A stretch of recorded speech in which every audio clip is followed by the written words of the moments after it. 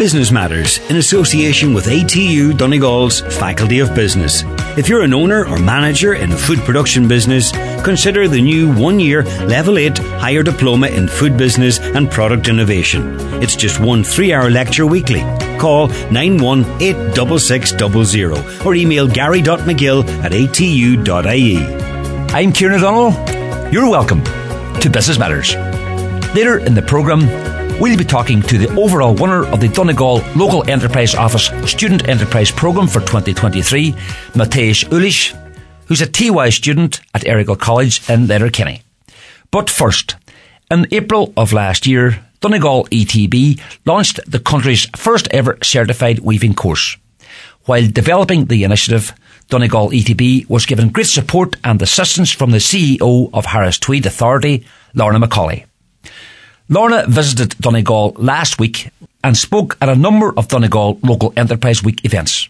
She also called to the training centre in Kilcar, where she met the newest intake of participants on the Certified Weaving Programme. Lorna, you're very welcome to Business Matters. Thank you. Good morning.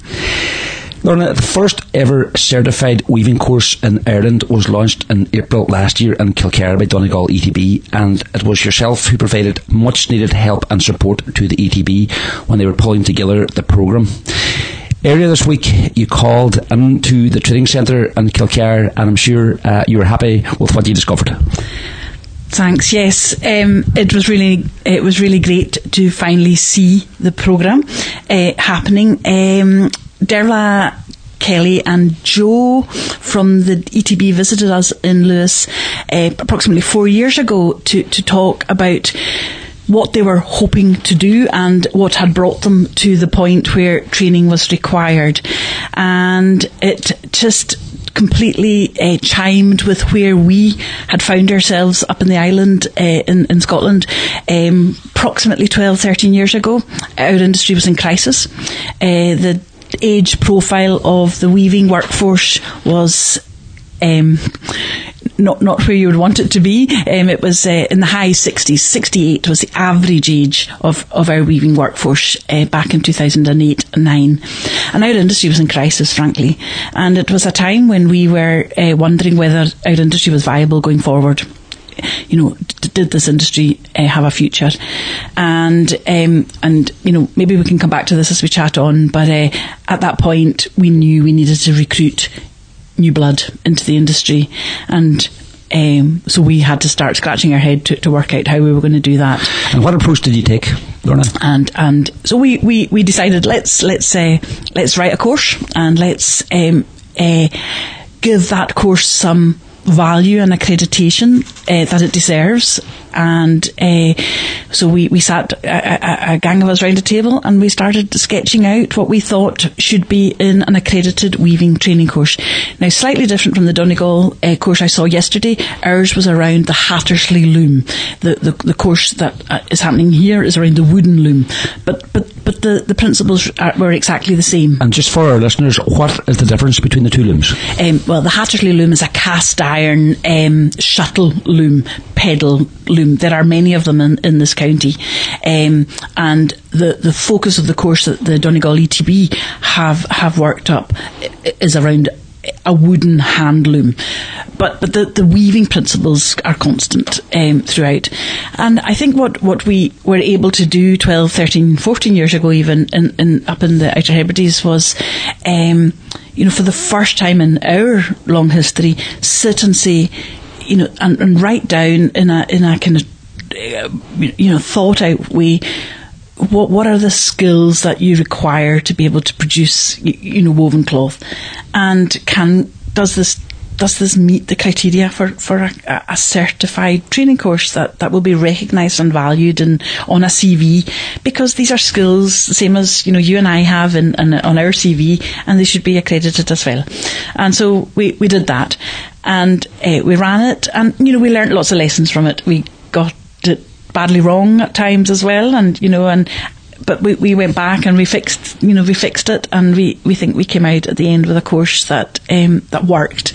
And then, of course, Derla and the Donegal ETB came knocking, and it worked. We saw that, well, what's the point in it sitting on our shelf if they can use it too? They were in a very similar position, and we just began to share, and there were so many more similarities between the two sectors that we were able to share the training stuff, but we learnt from both sectors can teach each other a bit. How successful was the initiative, Lorna? For us, it was hugely successful. We were at a point in our industry where we were in crisis. We were inviting in investment. We needed multi-million pound investment back at that time, and we were saying to investors, we need your money, but our workforce is 68 years old, and so they were rightly scratching their heads saying no, and we brought it down to about 44, the average age. And Lorna, how did it get to the crisis point? Okay, good question indeed. Our industry was largely run by one person who was wishing to retire. He had sort of taken his foot off the throttle, as it were. And I think it's important to note here, though, that Haddis-Tweed is not owned by anybody. The Haddis-Tweed industry is held in trust by the Haddis-Tweed Authority for the people of the island, and I'm its legal guardian. I'm appointed as its legal guardian, and we license the production out to 3 commercial competitive mills, and that's much like the structure we have here in Donegal. We have many producers of Donegal tweed, and no one person owns Donegal tweed. There are many makers of it, and that's similar to our own structure. But our industry was in decline, and just to put that in context for you, Haddis-Tweed production peaked in 1966 at 7.6 million yards in those days of cloth leaving that tiny island chain. There was another significant peak in the mid-80s at about 4 or 5 million metres. And actually, yesterday's event in Magee's, a chap called Peter Sweeney offered some really, really interesting insight into why that peak happened in the mid-80s, and he was involved in it, actually. It was about a negotiated deal with the House of Congress in the States around duty. However, I digress. But to put these peaks in the 60s and the 80s in context, in 2009, the output from the Haddis-Tweed industry was 450,000 metres, and that was crisis point. People were leaving the industry in droves. We recognised that that was beginning to become an unviable figure for keeping people in the industry, and we had to do something about it. And for me, it matters too much to let it die. I think something that has been part of our culture and our heritage and our language, not to mention our economy, was too important to let it go. And fortunately, that was the same view of some other like-minded folk on the island, and we fought back. And you are a 3rd generation Harris worker? Yeah, my father and my grandfather both worked in the industry. The area of the island they come from, on Shawbust on the west side of the island, is very much a heartland of Haddis-Tweed weaving. And I just felt strongly that, I should do something about it with others. I didn't do it on my own by any means, but it's kind of interesting. We talked about this yesterday at the event in Magee's. Growing up on the island, presumably my parents wanted the best for me and my sister. We were ambitious, we were academic enough, and but the last thing my folks would have wished for was for us to go into the Haddis-Tweed industry. It was an industry blighted by boom and bust, highs, lows, twists, turns. And do you remember those times? Vaguely, yes. I remember times when the industry was booming and buoyant. You couldn't walk through the villages without the noise of the Hattersley loom clattering. I remember, bus timetables being scheduled around the busy mill shifts. As a child, I remember that. But I also remember, the anxiety. You pick it up as a child, the anxiety of when there was bad times, and hard times. And but it was an industry that couldn't reciprocate by giving you a quality career, pay, reward, progression, all the things you and I look for in our work.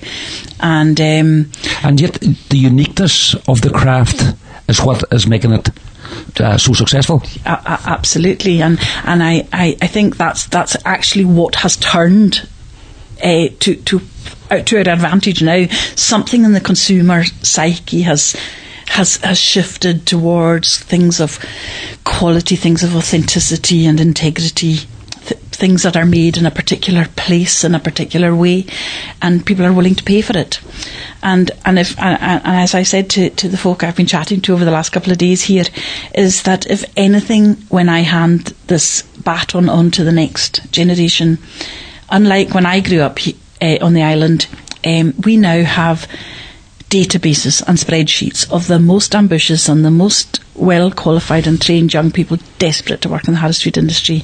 And if Donegal Weaving can take a little of that from the training they're doing and the refresh that they're going through, perhaps the energy that the PGI status that's on the way might bring them, then, I see a really, really bright future. I don't think the Donegal weaving sector is in crisis by any means, but I think in terms of attracting young, talented, energetic staff into their sector, you've got an awful lot going for us, and we can share our lessons that we learnt along that road. Do you see a lot of similarities between Scotland and Ireland? Hugely. I can see an awful lot of similarities between the Harris Street industry and Donegal weaving in particular. Not just the kind of production methods, but our geography, our challenges, lack of people, distance. But I also there is a sincerity and an integrity, and I picked up yesterday a real feeling that it's important to the people. That this thing carries on here and grows and continues for the next generation, and that's what's worked for us. You mentioned taking up the baton. When did you take up the baton, and what were things like at that particular stage, Lorna?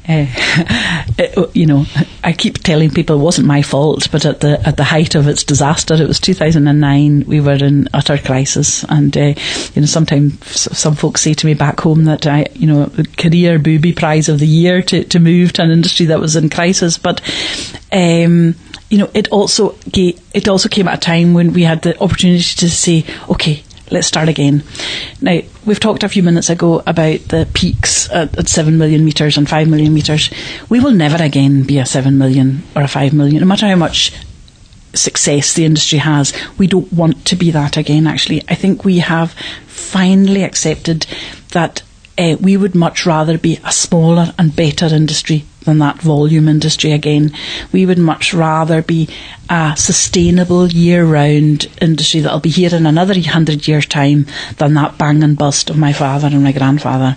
And that was a major kind of light bulb moment for us all to say, let's be content to be a smaller but better year-round industry that provides good quality employment, good pay, good reward, good progression, none of the worries of payoffs, layoffs, because ultimately it's wool cloth. It's going to have an element of seasonality about it. And that was the other, really powerful kind of light bulb moment for us as a group of producers and interested people on the island, is that we said the men's apparel market is what held the Harris Street industry up all through history. And we had an acceptance that Dad's jacket perhaps wasn't the future.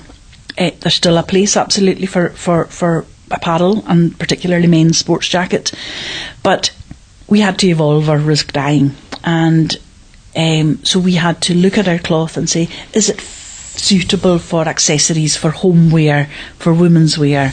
We had to just open our eyes a little bit and say, not always for a jacket. And what did you learn? The definition of Harris Tweed, legal definition of Harris Tweed, set out in an Act of Parliament, so there's very little wriggle room, is 100% pure new wool and nothing else. We must be 100% pure new wool. And so that means, you can't stick a little lycra in there or a little cashmere to soften it up. And you had to just sort of accept that point of difference, that there are some things Harris Street just will never be suitable for. All round this room we're sitting in are beautiful Donegal blankets. to cuddle up on the couch and nuzzle down and watch a movie. I'm not sure that's right for Harris Tweed. That's just not what we are. We're a rougher cloth. We're a hairier texture. And we had to just finally say, stop trying to be all things to all men, and find where our cloth is most suited. So where is it most suited now, Lorna? So where we are now, sort of 12 years, 14 years on from that difficult period, is we're still an apparel industry. A very significant and growing section of our production goes into interiors and soft furnishings. Couches, sofas, curtains, cushions, that sort of thing. Ladies wear. Fortunately, ladies want a new coat every winter, unlike you guys who are happy with one every few years. So that's been a huge growth area. We've understood that we live in a world where people have central heating, public transport, global warming. We come to, certainly I go to work most days in my Rab jacket and my Gore-Tex, and we live in a world of casualisation of dress. Men don't wear their wool jacket of a day anymore, and we had to just realise that we have to evolve as well to make sure our industry far away up there in the northwest coast of Scotland is still relevant to today's markets. And what was your background, Lorna, before you took on the role of CEO? I actually worked as an economist for Highlands and Islands Enterprise in the skills and training and workforce development area, but I had a sectoral brief for Harris Tweed, and I'd been carping on for years about that it needed a bit of a refresh, and when you do that, you sometimes have to kind of put your money where your mouth is, and I applied to the post and got it, and it's a huge privilege to have a wee role in something that has been in your blood and your family for a long time, but it's a big responsibility, and because it really matters back home. 300 jobs reliant on the industry. In relation to those jobs and where they are based, before we began recording, Lorna, we talked about the layout of the area, and you might maybe share that layout with us. Yeah, okay. The Outer Hebrides, so the legal definition of Harris Tweed states that it must be hand-woven in the Outer Hebrides of Scotland from 100% pure new wool, and, interestingly, woven at the home of the weaver. There can be no factories from the weaving element. The cloth must be woven at the weaver's own home by law. And our island is a long, narrow archipelago of islands about 40 miles off the Scottish mainland, northwest coast of the Scottish mainland. It's rugged, it's wild, it's remote, it's fragile, economically, very fragile, very beautiful, very heavily dominated by the public sector. And the Harris Tweed industry, probably with tourism, is the key private sector industry in the island. And I think what's so interesting about our industry, and slightly similar to what I've witnessed here over the last couple of days, is that Harris Tweed production doesn't happen in Stornoway, the main town, the main industrial town in our island chain. Because weavers must work from their home, it pushes employment out to the most rural parts of the island and keeps families in these rural villages. Arguably keeps primary schools open, arguably keeps the little village shop open. And I think we have realised that that's really important to the sustainability of the Outer Hebrides. That if you bring everybody into town to work every day, these rural villages risk depopulating. They're empty all day. Fuel costs are high. Folk begin to think, well, maybe we should just move into town to be closer to everything. But because of the structure, and I take no credit for setting up that structure, it was long before my time, that it keeps families in these rural villages, and that's powerful. Can we go back to the very start, Lorna, of Harris Tweed and the story itself? Yeah, indeed. So we would be going back to approximately 1846, when we can kind of put our finger on when the start of the Harris Tweed industry really happened. Royalty moved to the island. He was actually kind of shipped to the island for misdemeanours. The Count and Countess of Dunmore And they were moved to the island, and the Countess of Dunmore, she loved the island, and she befriended the locals. And she saw that they were weaving cloth for their own domestic use, hard-wearing outer wear to protect their family from the cold. And later, Lord Dunmore died. And when she was settling his estate, she was travelling back and forth from the island to London to settle this estate, which was not as I did, a 1 hour flight. In those days it must have been a 4 or 5 day horse and cart trip. She would take examples of the locals' work, weaving work, with her to London and sell it to her wealthy contacts in London and bring back the money. And then she identified 2 local women in Harris, and she sent them to Paisley, a town in the west of Scotland just outside Glasgow, where there was already a textile industry, the Paisley pattern, of course.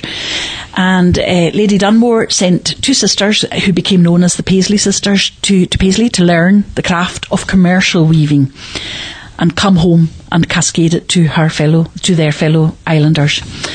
And that was no mean feat, because, again, these young women would never have been off island. They probably didn't have English. They would only have had Gaelic.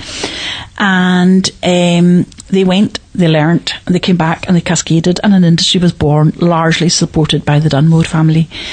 And then fast forward about 100 years to 1906, a group of island men thought, gosh, this is taking off, we better do something. And I'm always struck by the foresight these guys had to protect what they saw emerging. There was no eBay or Alibaba or Amazon, and no internet, and incredible wisdom and foresight to register with the then Board of Trade, the trademark, the Orb trademark. And they registered in 1906, it was awarded in 1909, and is the UK's longest continuously used trademark. Bass Beer is actually number 1, but they ceased trading during both wars, and Harris Tweed continued trading during both wars. So we are accredited with having the oldest or continuously used trademark.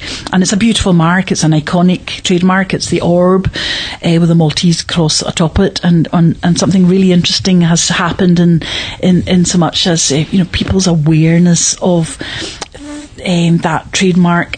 That beautiful label, all through history, that label has been quietly worn internally on the lining of, as I said earlier, Dad's jacket. Today's brands are wanting to use that mark externally. So pride and quality. Pride and quality, yeah. In the same way as our Nike swoosh or Adidas stripes, the Harris Tweed brand is now. Brands are wanting to use it externally and show that they're wearing Harris Tweed, and that sets us slightly apart. And again, I see that as an opportunity for Donegal to follow. Lorna, Harris Tweed is the only fabric in the world that's governed by its own Act of Parliament, and that was passed in 1993. You talked earlier about the importance of protecting the product. How important was that act that it was passed 30 years ago? Absolutely vital. I think we would have no industry today had that work not been done at that time. We live in a world where manufacturing is largely now in Asia. Textile manufacturing is now largely in Asia, and it would have just been absorbed. Bit by bit by bit, it would have been broken up and absorbed and taken off island.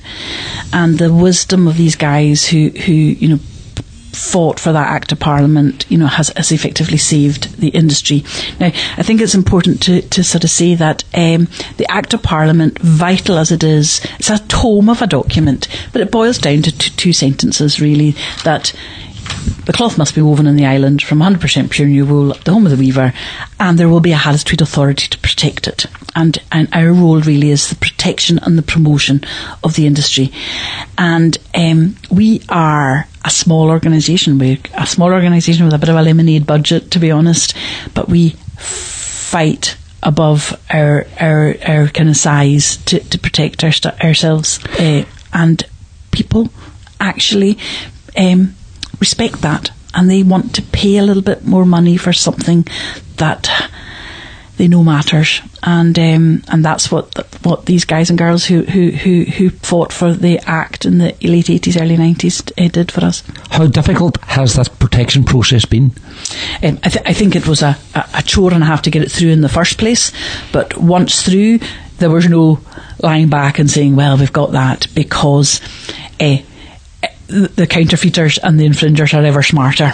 And we now we have to supplement the Act with a portfolio of trademarks all around the world. And Brexit has been an enormous challenge for us, because we immediately lost our European collective mark, and we've had to go and re-register our trademarks in all the member states, and that's expensive, and that's an enormous kind of administrative bureaucratic challenge for us as well. And I see, if the PGI status for Donegal Tweed progresses as we all hope it does, there's an opportunity for you to use the might of the European Union to protect your sector in a way that we lost out on, because we fell out of, obviously, the European Union after Brexit. You guys have a chance to use that power and status that it will protect for you in a way that we have to pay, frankly, expensive lawyers to do for us. But it's worth it. You mentioned the challenge of Brexit, Lorna. How did the pandemic affect operations? Gosh, it was funny. I remember going the days shortly after Boris announced you must work from home, blah blah. We were all packing up to go and work from home, and the weavers were saying, "What's all the panic about? We've been working from home forever. You love it," and they were really nonplussed about it. And of course, we were all in panic as to what was coming. And so we worked from home like everybody else did. We learned a new way of working. Production continued at the homes of the weavers, and we learnt that for a short time, and I don't think it's to be replaced forever, we can still work with our customers in Japan and China and Korea and in the States down a television screen, a computer monitor. It's not ideal, but we did it, and business continued, and folk are resilient, and the industry was resilient enough to keep going. And in fact, and we didn't see this at the time, on reflection, it was a really good thing. I think people slowed down and had an appreciation for things that were made well. They had a bit of extra money, maybe because they weren't travelling, we weren't socialising, we weren't eating out. We really saw a peak in our interior soft furnishings market. Folk were doing up their homes, and I don't know, I can't quite put my finger on it, but there seems to have been a shift in folk saying, well, we'll use our hard-earned money for things that are good quality, not throw away things that have been made by people in a way that sort of matches the pace of things at the time, and that worked well for us. Really did. Sorry, Lorna, did you take learnings from that COVID time yourself? Personally, I did. My personal work pattern had been a bit chaotic. I travel a lot. I feel really strongly and passionately about the Harris Street industry, and we all work hard. But I was doing it differently, and I learned that my own family and my own family time, and going to your own bed rather than a hotel, and it was a really blessed time. The weather was beautiful for lockdown 1 in particular. I have 2 adult sons. Well, when I say adult sons, they're in their early 20s. We were horrified at the prospect of the 3 of us all being home together at one time, but I have actually very beautiful memories of that time of us all being together, and we slowed down and we learned to work together and work for the Harris Street industry in a different way. And I'm reluctant to let that slip too much back to the way it used to be. This is a joy of a trip here, but I'm not as quick to go to meetings overseas as I used to have been. We can do things. I don't personally enjoy the Zoom Teams thing terribly much, but it's, you know, in terms of my own footprint and carbon footprint, my own time management, my own value I put on my family time, I've changed how I work, and it's for the better. Can you give me an example of a typical week in your working life, Lorna? 14 years ago, my work was about retelling and reintroducing the Hardesty industry to a new generation after probably 20 years of a bit of kind of lethargy on retelling that story. So my focus was on the promotion. 14 years on, my focus has to be on the protection side of things, ensuring that we have the right checks and balances in place to make sure that we're not being, frankly, knocked off. We're not being passed off, we're not being copied, and that we're doing all we can to protect the Hardesty industry. So there's been a kind of 80-20 split towards the protection arena. But we're based in very beautiful offices in Stornoway Town Hall, a civic building in the Town Hall. We have never a week goes by when we don't have a visiting buyer, journalist, TV crew. We're very lucky we don't have to work too hard to attract in. It's a very visual industry, like yours is. It translates very well to camera. So we're never a week without hosting somebody. We have a lot of buyers, press, media visits. We have a small visitor attraction within our office in the Town Hall. We're a tiny team. There are only 7 of us. And we're probably swan-like above the surface and, paddling curiously underneath, trying to, the phone rings and big brands around the world ask for the media department and the legal department and the advertising department, and it's the same few gang of us that do it all. We are a small authority, but it's I have to say, we're a team, we're a family,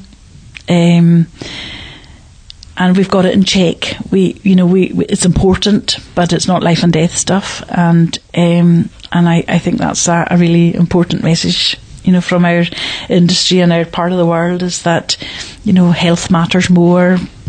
We just our industry matters and we take it seriously, but we look after each other in our industry, and that, I like that about it. Your high point to date in your role as CEO? My high point has been about seeing young islanders choosing to come into the Hardesty industry. Nothing gives me greater pleasure, because I can't tell you how far I'd have run in the opposite direction when I was 16 from the industry I knew then. You can now, whether your thing is colour and pattern, or your thing is accounting and number, or if, like me, you're into trademarks and patents and the legal side of things, the Hardesty industry can provide a career on our island, a cool, sexy career on your island, with opportunities to travel, be part of a global brand, and that for me just makes me tick. And are you optimistic for the future? Hugely so, and thankfully our world is beginning to realise that a pair of jeans at a £5 is not out of a kind of mass produced is not clever. We buy things better, buy things smarter. We're not saying for a second that we're eco. Not a bit. We still use outrageous, heat and energy to make the cloth. We use commercial dyes. We're better than many. We're definitely better than many, but we are absolutely a sustainable industry that, I think the world is clicking onto that, and that puts us in a great place, as it does Donegal too. Just bringing it back to a local angle again, Lorna, you attended the Donegal ETB's Donegal Weaving Breakfast in McGee's store in Donegal Town. How did you find that? Lovely atmosphere actually yesterday. What a beautiful shop it is, and cafe upstairs.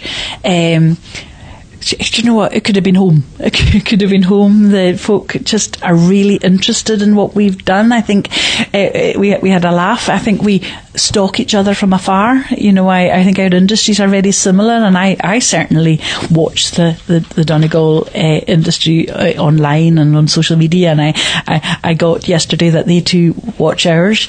I sense that there's a real determination to make this work, to get young blood into your industry, recognising there's a small number of skilled weavers left in this area.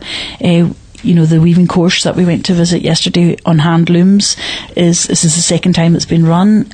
Great start in ensuring that craft lives on in this area. Very, very similar pattern to what we went through 10 or 12 years ago. And you visited a number of outlets as well yesterday? Yeah, lovely. Yours is a bigger industry than ours, and went to see the yarn production facilities, very similar to ours. Went to see several of the producers as well, and these are brands and names we see at the trademarks at the trade shows around the world, and I have to say I think there's opportunities to do a little bit more together. I think presenting as a kind of Celtic, couple of Celtic brands together to the American market, for example, might be very powerful. We could share the pain of some of the heavy costs to attending these trade shows together. I just think there is possibly, and we need to explore this further, and we've got some more meetings later today. So how can we, beyond the training thing, how can we work slightly closer? We're not competitors. The world's a big place. We have a different product. We might all be wool, woven cloth, but there are differences. But yet, I think we can work together. And finally, Lorna, are you hopeful that the new programme that has been rolled out and began last year will be the key to the culture surviving and thriving into the future here in Donegal? I have to say, I think it's necessary. I think if the Donegal weaving sector doesn't crack this thing of being able to attract young blood into your sector, you're going to have a problem like we had 12 years ago. And this is a really important step the Donegal ETB have bitten and taken hold of. Speaking to the managers of the production mills yesterday as well, they recognise that, and that's the first step. These mills need to work together and support this training to get young people in, or else I worry. I worry that it's difficult to see how you can sustain the lovely brand message that Donegal Tweed has of hand woven in this beautiful part of the world. If you don't have people willing to learn that craft or pass on that craft, actually. Lorna Macaulay, Chief Executive of Harris Tweed Authority, thanks for taking the time to talk to us on Business Matters. A pleasure. Thank you. Join us after the break when we'll be talking to Matthias Uhlich. Are you an owner or manager within a food production business? ATU's Faculty of Business will support you with its 1-year Level 8 Higher Diploma in Food Business and Product Innovation. Future-proof your operations by completing 1 3-hour online lecture weekly, all while working your normal schedule. Contact the Work-Based Learning Programme Development Manager on 9186600 or email gary.mcgill@atu.ie. You're welcome back. The county finals of the Donegal Local Enterprise Office Student Enterprise Programme for 2023 were held in the Clanry Hotel as part of Donegal Enterprise Week last Wednesday. Matthias Uhlich from Erigal College was announced as the overall winner after his business venture, Local Lino Art, which produces handmade lino prints, got the nod from the judges. Matthias, you're very welcome to Business Matters. Thank you. Matthias, can you tell us first of all about your business and when you set that up on the school? Yeah, of course. My business name is Local Lino Art. I produce lino prints of various locations around the White Atlantic Way in Donegal. I print them on recycled paper, on Irish folklore books with the Irish language to create a connection between the language and the design. So going back to the start of the process, Mr. Gorrell began teaching yourself and your classmates about enterprise back in September and introduced the idea of setting up your own business back then. What was the next step after that, Matthias? The next step was idea generation. So we went through a couple of phases of brainstorming. I, for instance, had another idea that I had first, and then in the next phase where I had to select the best idea, I noticed, the lino printing has more future and is more a gap in the market. And from there, I'm sure a bit of research. where did you go to sort of bounce your idea off? Yeah, there were 2 stages of market research. First, secondary market research on the internet, and then primary research with mostly adults in my social environment and teachers in the school. And what sort of feedback did you get with this? The feedback on the first day was amazing. I had 3 of my prototypes and showed them to my teachers, and the feedback was just overwhelming. I already got a few pre-orders, and I would say this was one of the key moments to get me through this competition, and that it drove me to final. The fact that you were getting orders, did that give you the confidence then to make sure that you would bring this to the stage where it would be a business? Yeah, definitely. At the start, it was more like an idea, and I had a few prototypes, but when I got the orders, it got suddenly really real, and it was a great first start. And you got great help from a number of sources for your idea. Yeah, I got a great help from first Mr. Gull. He is an amazing teacher, and he helped us a lot. And then from Aisling Arnold of Arnold's Hotel. She accompanied all the mini companies through the whole process, and helped us a great deal. Enterprise Day was held in Errigal College here back in February. 40 local business people and professionals came in, looked at the businesses that were on display, and they became the judges as well. So when did you realise that you were the winner, and how did that feel? We realised when Mr. Gull wrote us an email in the evening, and it was amazing. I look extremely forward to the county final, and it was a great confirmation that I have a nice business idea. And that county final that you mentioned was held on Wednesday in the Clanree in Letterkenny as part of Enterprise Week. A great day for yourself and a great day for the school. Definitely, we were 3 mini companies from the school. One time Inside Out, where it's wood design, and then my mini company, Local Lino Art. And we all 3 won prizes. Inside Out won the Green Award, where it's wood design won the 3rd place, and I won with my mini company the 1st place. So it was an amazing day, not only for us but also for the school.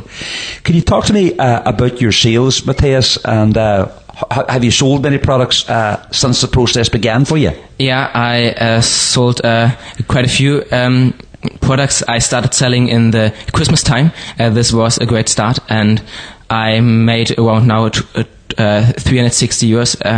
I sold products in this value and around 270 in profit. So I'm quite happy about this as well. Do you like making money? Of course I like making money. I don't think there's someone that doesn't like it. Do you see yourself after secondary school pursuing a career or pursuing studies in business?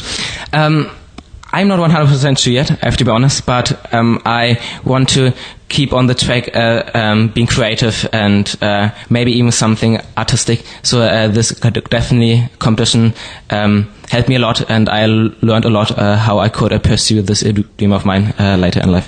So looking forward to the national finals that you mentioned that are taking place in Dublin in May, will you change your product at any stage, or what way will you prepare now for those finals? Well, at the moment, my products are especially designed for the Donegal market, so I have products, designs around the Wide Atlantic Way in Donegal, and now I want to expand to the All-Ireland market, and I'm currently working on a design of the cliffs of Moher, and I want to expand into more designs and more advertisement in general. And are you hoping to have that work completed before the national finals? Definitely. I will complete this work before the national final to be prepared and to present Donegal really well. You also have an online presence. Could you tell our listeners about that? I have an online presence on Etsy under locallinoart.etsy.com, and I advertise on social media at Instagram and Facebook, also at Local Lino Art. And what are your hopes and expectations for the business, Matthias? Well, I hope that I can continue working on this business also after this competition, because it was great fun and it is really an amazing opportunity for me, and I think I will continue this. Yeah. What was the best lesson that you've learned through the process? Well, I would say it was overcoming a couple of challenges and learning from this that I'm able to continue to work on this, and that even if I'm facing a challenge, I will manage to overcome them. And what was the main challenge for yourself? I would say there was not the one main challenge. I think there was a couple of them. For instance, my first prototype of my design of sleeve leak was mirror inverted, so I had to do it completely again. Then it was a challenge for me to build up my social media and online present because I didn't really do this a lot before. So it was a process. And finally, looking forward to the finals in a few months' time? Yeah, I really am glad that I got through the final, and I am now looking forward to it enormously. Matthias Uhlich, student at Erical College and winner of the Donegal Local Enterprise Office Student Enterprise Programme County Final for 2023. Thanks for taking the time to talk to us on Business Matters. Thank you so much. Well, that's our lot for this edition of Business Matters. Thanks to my guests, Lorna Macaulay and Matthias Uhlich. Thanks to Kenneth Wilson on sound. And thanks to you for listening. If you'd like to get in touch with the programme, drop an email to businessmatters@highlandradio.com. Business Matters, in association with ATU Donegal's Faculty of Business. If you're an owner or manager in a food production business, consider the new 1-year Level 8 Higher Diploma in Food Business and Product Innovation. It's just one 3-hour lecture weekly. Call 9186600 or email gary.mcgill@atu.ie.